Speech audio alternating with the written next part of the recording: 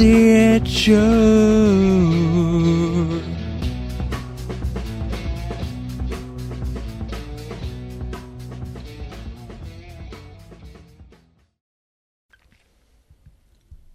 Hello there. Welcome to another episode of our podcast. I'm your host, Deck, and I'm joined by Klaudia with a K and Key. On today's episode, we wanted to talk about Spider-Man Across the Spiderverse. Let's see it, sure. So guys, what did you think the story was? Well, considering I have not seen the first one, I can sum up the story as Miles Okay, let's go again. I can sum up the story as Miles Morales, neighbourhood-friendly Spider-Man, fights bird-like creature with talent to sketch like Leonardo da Vinci. Or was it Gwen who fought it? I can't remember.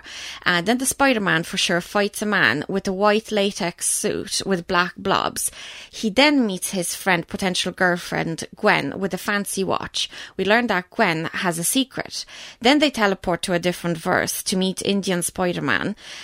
Then there's some riots and lots of Spider-Men appear out of nowhere, and then Peter Parker has a child.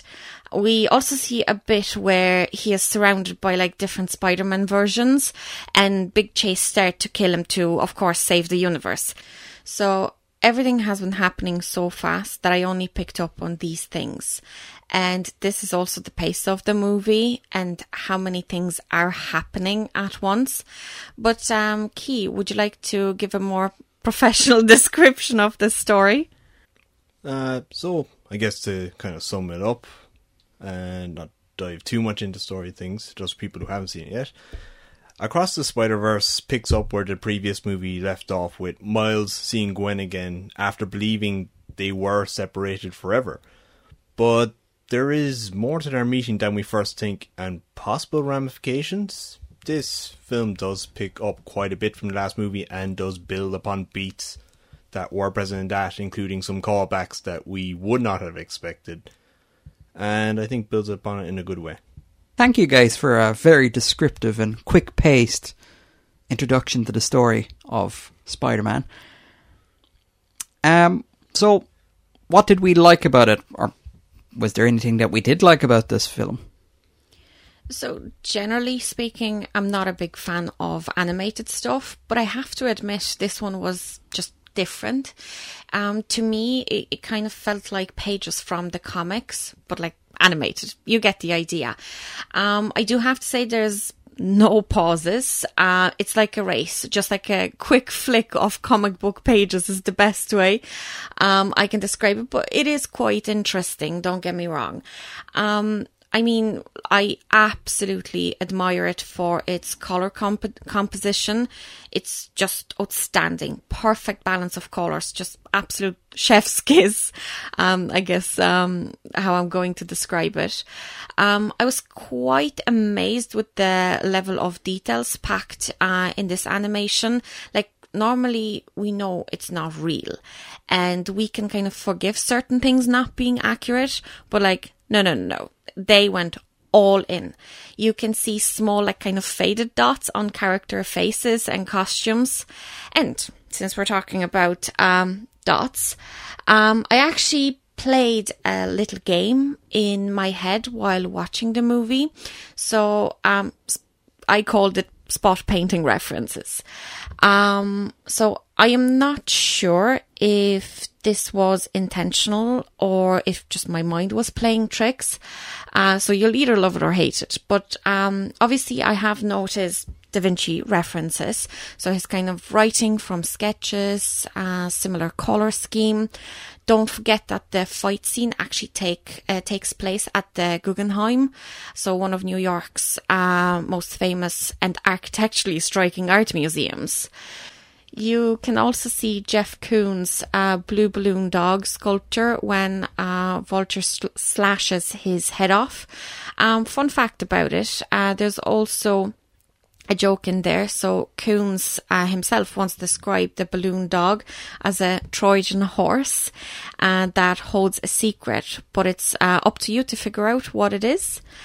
Then by the end of the fight scene at the Guggenheim, is basically reduced to a pile of rubble. To which a bystander kind of responds, "Is this Banksy?" So obvious reference there. There's also a scene where Miles looks at the kind of cityscape or rooftop of a nearby building, and I remember, Dec, we were chatting about it afterwards, that it really reminded me of David Hockney's pool paintings, with the kind of the way the water was sitting on the roof. And my final one is related to close-up of characters. So remember when I told you about the faded dots on their faces and clothes? So that really, really reminds me of Liechtenstein style of work, like Crying Girl. Google it afterwards. It's quite interesting. But based on kind of my observations, I'm thinking perhaps by referencing all these artists and outstanding animation, like, are the creators trying to kind of make their own mark on art history? Like, you know, I want to play with you guys too. But, you know, if that was their intention, they absolutely nailed it. Key, what are the bits of the movie you liked? But I did quite like how this movie covers how Miles has grown into his role as Spider-Man of his universe.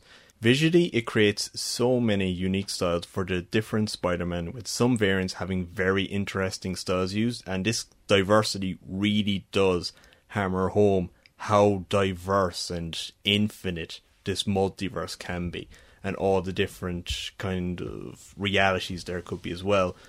The use of colour for Spider-Gwen was particularly interesting for me, and many times her style is noticeably different from everyone else, even in her own universe.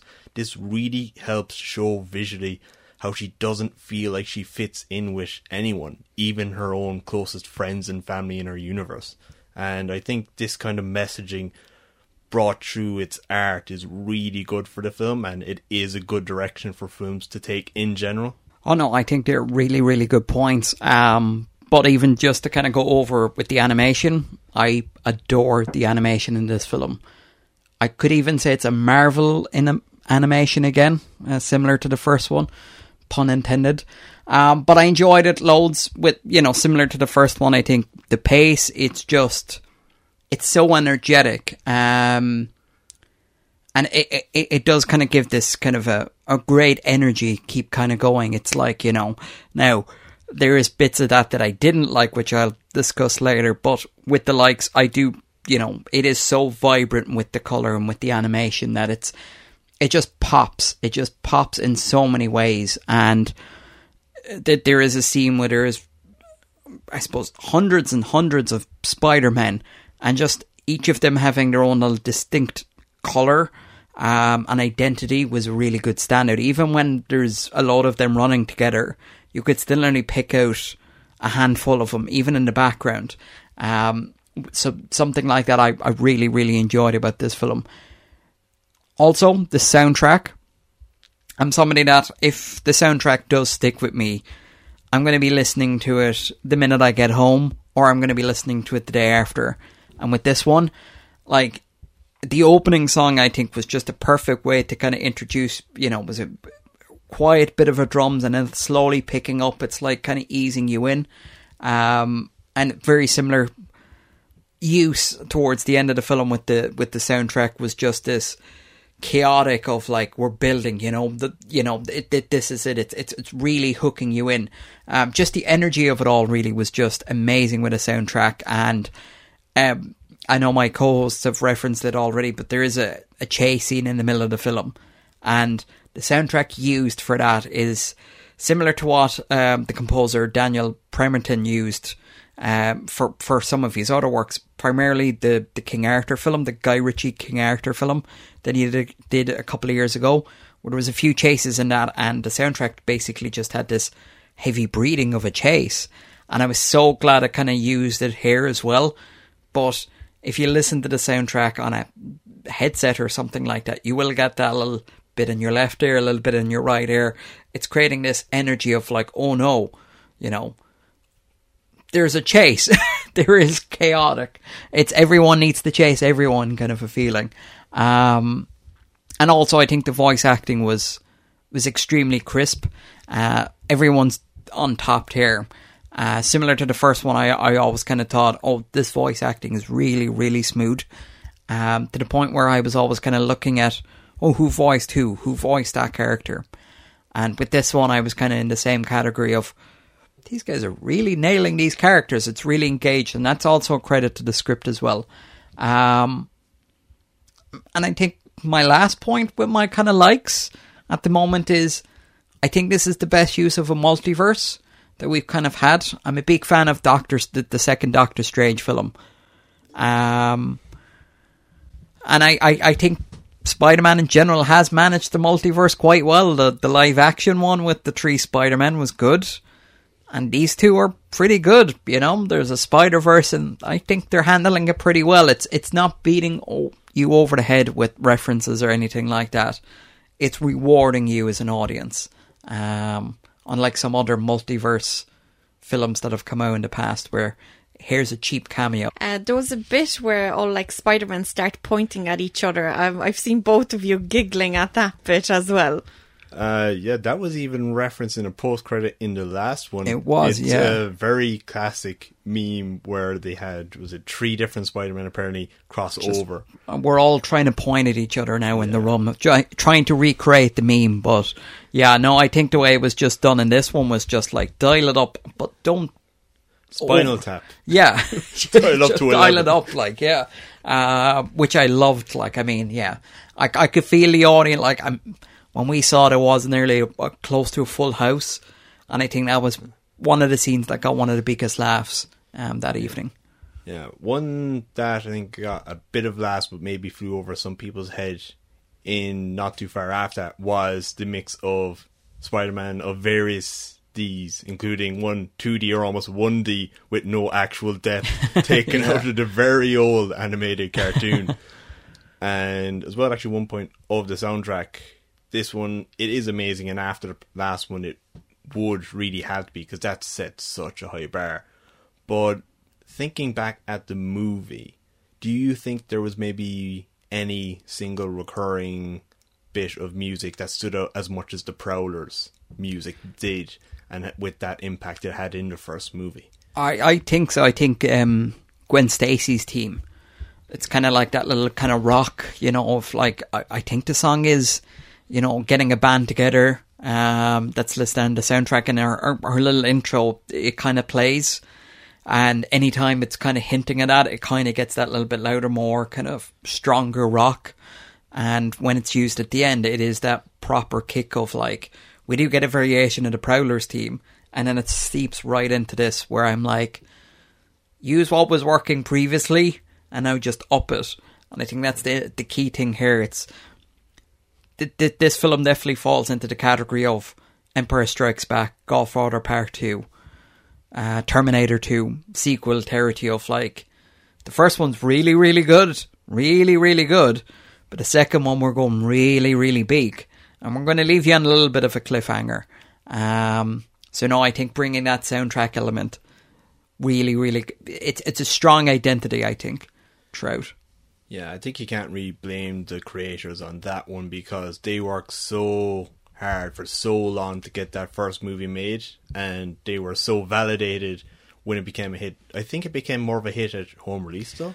Yeah, it didn't seem to do quite well at the box office at the time, but I remember even chatting with one of my co-hosts here already, but it definitely afterwards, word of mouth really kind of travelled. You know, you found it on Netflix, you found it on DVD or Blu-ray. People were just like, oh, I heard this was good, and it's a shame I missed it in the cinema. So yeah, I think if you did catch it in the cinema that time, you were definitely blessed, because it was a beautiful, beautiful, beautiful film. And the second one is definitely, we wanted to reward the audience for that of, yeah, see it on the biggest screen you can, like. Yeah, I think it was definitely around people's best of lists, even nearly you could say up to last year. This film, I think people's best of lists, even coming up to last year, the first film was being picked by so many people as a really good example, and that's really, I think, driven people back to rewatch the first one. Oh no, definitely. Even after seeing this, I was itching to go back and watch the first one. I think the first one is one of the best Spider-Man films made. it would slot in and around with the Tobey Maguire ones, and this one falls right into that category as well with it. So, we've talked about what we liked. Is there anything we didn't like about this film? Considering that I was not amongst the kind of lucky ones that seen the first one at the cinema, I think due to kind of my own doing, I did not register half of the references. So the kind of the backstory of a Spotman, for example, like that nearly went over my head, and to a point where like I even had to ask Dec at the cinema to fill me in very quickly. So yeah, definitely enjoyed it less because at times I was just lost. Another thing I kind of enjoyed less, which I already kind of hinted at, was the pace of the movie. It kind of felt like binge watching a movie at double speed. So, you didn't kind of have a chance to pause and breathe and go back. So like even now I'm kind of asking myself, is it the story that the creators wanted to tell, or showcase the animation, and at the same time kind of sacrificing the story? But Dec, what are your thoughts? So yeah, with the pacing, it does just go. Like there is no take a breath and relax a second. It can be a bit exhausting at times, and it just keeps on going. But I feel like I'll come around to it after the third one. Will it slot in well enough as a trilogy? Because where the third act, there isn't really a third act resolution. So what way it's kind of going, it's kind of hard to say of like, okay, will it, will it sit together with a third film in there? Will the pacing of this work better for it? And I mean, the multiverse can at times feel like a bit of a weight on the story, where that is kind of the main plot and it is kind of holding it together. Even though I did say my likes, it is definitely one of the stronger multiverse stuff. It is still weighed down by it in the sense that you do need to explain things. There is a scene where it is just, we need to explain what's going on here. And I suppose that's probably one of the scenes where it does give you that moment to take a bit of a breath, but even at that, you're nearly thrown right back into the chase and the action and the chaotic energy. That it does just feel like we had to do this, where I think it may have been easier to trickle the stuff throughout the film, for sure. And for myself, yeah, I have to agree with both my co-hosts here. The pacing here is very intense for a lot of the movie. And that lack of letting things sit for a while, it's not really working in favour of the movie. I understand they get so many references in, and that is a nice thing to see, but I think the sacrifice there, it's a little bit much for my liking. I also feel this movie lacks a little bit on the final resolution, as it doesn't quite build up and then close out as you typically see in a movie structure. We know this film has been split into parts now. They didn't pull a Dune and just kind of seemingly cut midway through story and wait a week to announce that there is a planned continuation. So we have a bit of future resolution to be seen. And whether this works for the film, I think that time will tell, as it needs more time to kind of reflect upon and to see how that second part comes along and closes it out, and how does this fit into the overall story arc that they're going to tell over 3 movies, and how it kind of connects up with the others, and how it becomes the bridge between the first to the third. I also feel the narrative here doesn't quite hit as deep as the first movie, but I understand that's a very high bar. And even still, this movie, it does still hit quite well with what it's trying to do. But it does feel a bit more like they're trying to fit that in with all these fast-paced action scenes and references. Like, you could say the film moves miles a minute. Ha ha ha. Hilarious. So anyway, we're going to move on to our rating section. Do one of my co-hosts want to explain our rating system, or do you want me to do it? Because I'll do this very quickly. So we've got a 3-tier rating system. It is, our lowest is don't see it. And what we mean by don't see it is, this might not be a film for you. It might be a really bad film. We just didn't enjoy it. And that's of course subjective to each of our own opinions, of course, on the films. Our second tier is a maybe see it. This is a middle tier. Maybe see it. Got a free afternoon, free evening? Sure, why not? Or it might not normally be everyone's kind of cup of tea, and it is just kind of that, like, maybe. And then our top rating, our highest rating that we can give a film, is see it. And that is, yeah, just see it. We couldn't recommend more to see it. It's a masterpiece. It's the greatest film ever made. Things like that. Now again, of course, I could say see it, Klaudia could see don't see it, and Key could see maybe see it. So you can obviously make up your own minds then, but that is our rating system. It is don't see it, lowest tier, maybe see it, middle tier, and see it, or top tier. So, Klaudia, do you want to give us your rating first? Yeah, for me it's surprisingly see it. To be honest with you, like, if you're into animation, color compositions, art, comic books, yet you're kind of longing for something different than typical Marvel movie, like, go for it. But then, if you're like me and you're not a big fan of animation, but you want to give it a try, it's definitely a good one to see it, because it is currently, in my opinion, the best animation you can see in this day and age.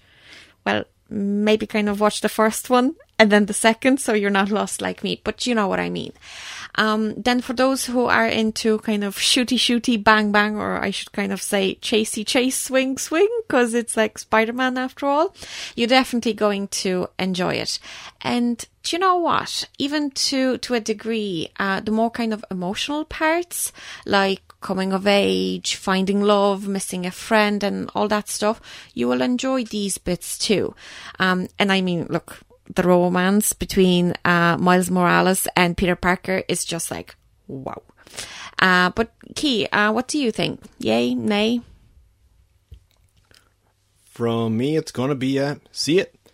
As much as I feel like this is not quite a complete film narratively, as they save so much for the sequel, I think it is still really fantastic and has pushed beyond the style of the last film so well, and reaching new heights on that front. Like, technically, really good, really worth seeing. This is pushing comic book movies in a really positive creative direction for sure, and that's definitely something to be supported and to go out and see. Dick? So I'm in the camp of see it. It's definitely one of the best films I've seen in the last couple of years, and it falls into the same category of the first one, where it is just amazing. Even with that little flaw for me, as we were saying in the dislikes, with just that pacing issue, I am kind of like, does it ruin the film for me? Does it slow it down? No, it is still a see it. I loved it. I couldn't be more positive about it. There is a couple of scenes in this film where it's Miles Morales speaking to his parents, in particular his mom, and there's just those kind of scenes, I think, really do capture a character and just kind of that emotion. And, you know, when I was at the cinema seeing this, I saw a lot of different types of families. You know, there was a mother and a father and a couple of kids. But there was a moment where I looked across and I saw a mother and a son, and the son kind of just like fully engaged, but the mother was kind of going, you to read a body language, just kind of tilting her head to go, oh, this isn't just a kiddies Spider-Man film. There was a real heart there. But my closing statement on this is, it's spectacular, it's amazing, it's Spider-Man.